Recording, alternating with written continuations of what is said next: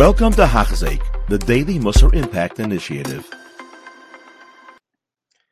Shalom, everybody. We are back. Another Hachzik. This is going to be Tuesday, and this is page 122, day 36, Mishnah Yodalit in Pirkei.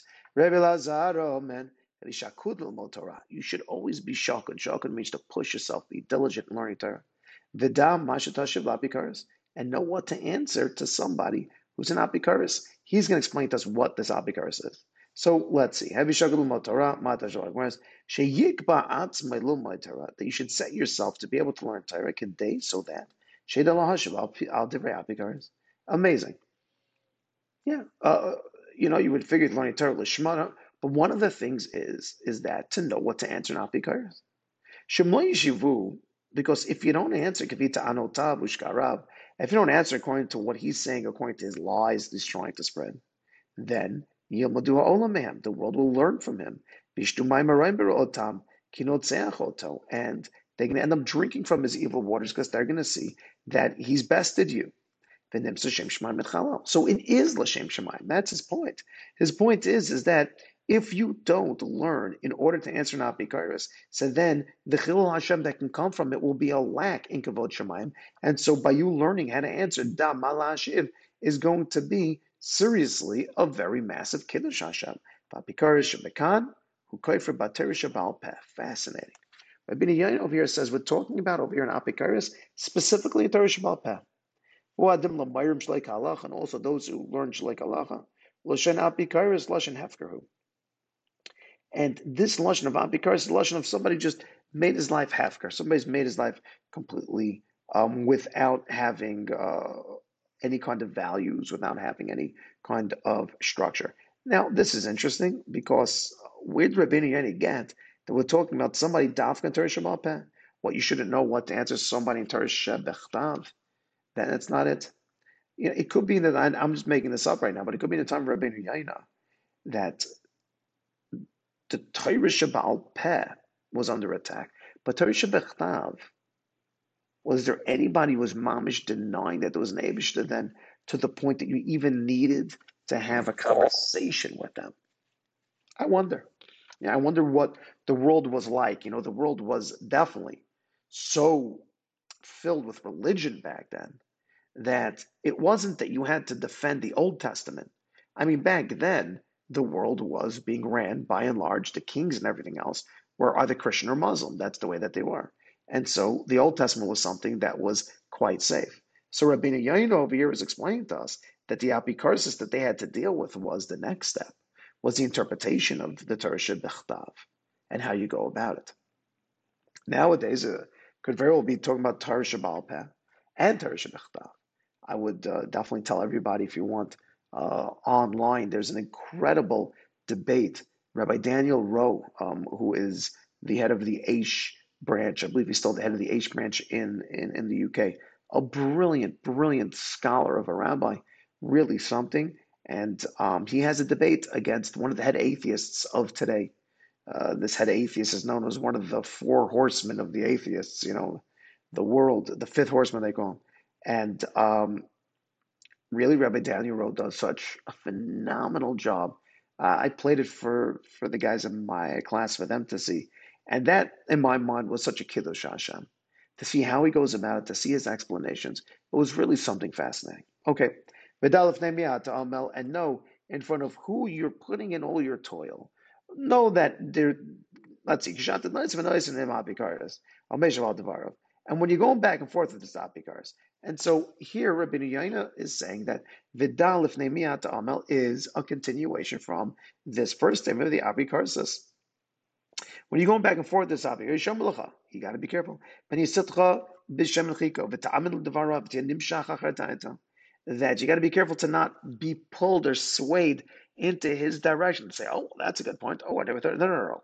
If you're going to be going into this fight, if you're going to take up this battle, you have to go in putting dalifnei mi'ata omed, to know who you're standing in front of, that you're standing in front of Hashem, and that you know, Taka, that there's Hashem the whole time, and that you know that without a question that what you're coming in with is the correct values and the correct Torah to be able to fight with. And with that, you come, and with that, you ultimately win against the Apikaris.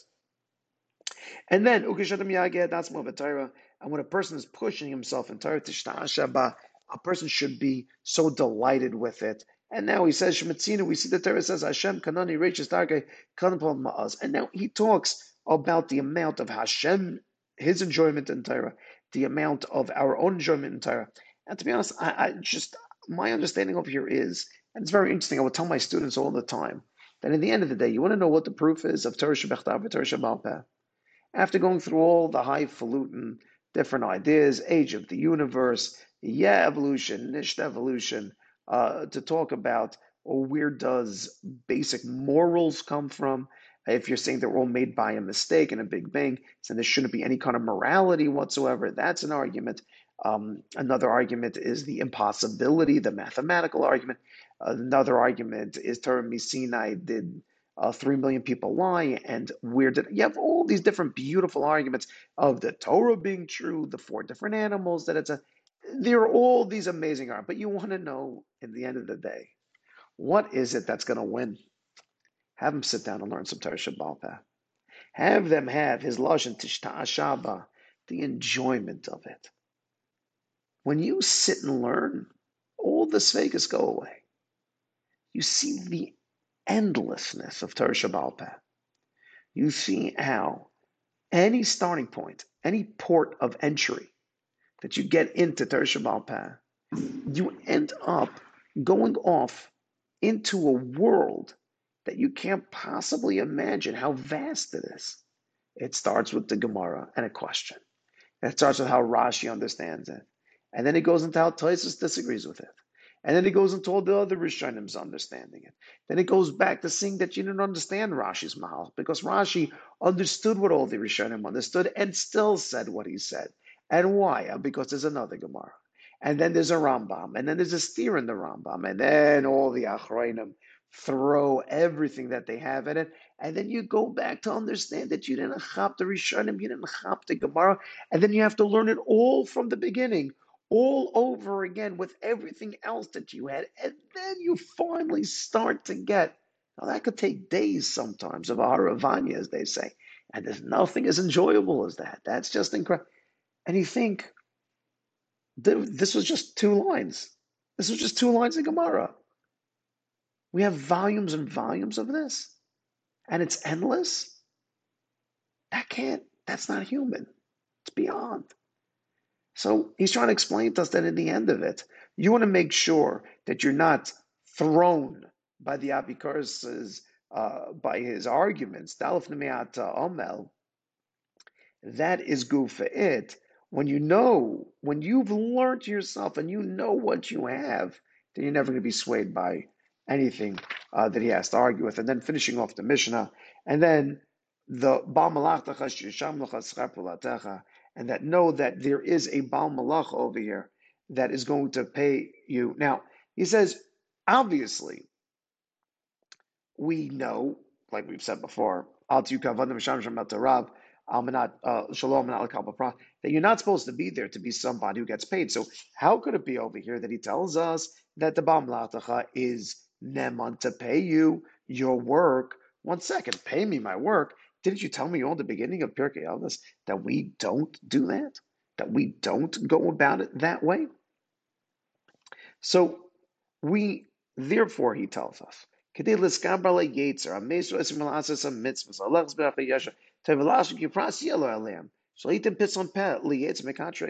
says, first of all, you're allowed to think about it. Why? Because the Yetzer Hara is going to push you. Why are you up late at night? Why are you getting up early in the morning? Why are you doing all these different things? And so, to be able to have the answer, to be able to have something to look at, and to be able to say, because I, Lamais, am getting paid from the Eibishter, this is what I want. That, he tells us, is allowed. To know that there is a Baal Malach who's going to be paying Schar Pulasecha, that is something. Va'od. Klois hu ledat et zeh kedei la'aved ha'makom baruch hu mipnei sivat ha'schar. Al shekashem she'adam chayav la'achar v'leida yichudo shel makom v'laseu tfuna v'lasav asher asa kedei la'hisav b'hava kach yiv leida she'nemun hu l'sham schar pula v'lasav li b'godel chasad v'shel makom baruch hu. He tells us the second thing is that if a person is doing it out schar, okay, that's a problem. But if the schar itself helps you to understand part of the godless of Hashem, to talk about Olam Haba, to talk about the Gemaras, to talk about the Eitzerus that Moshe Rabbeinu saw what's going to be for tzaddikim lasad lavai, and to know what the schar is to talk about, the godless of it, that brings Avos Hashem, that brings Kiddush Hashem. That would be allowed as well. All right, everybody, have a wonderful day. You have been listening to a shiur by Hachzeik. If you have been impacted, please share with others. For the daily shiur, please visit Hachzeik.com or call 516-600-8080.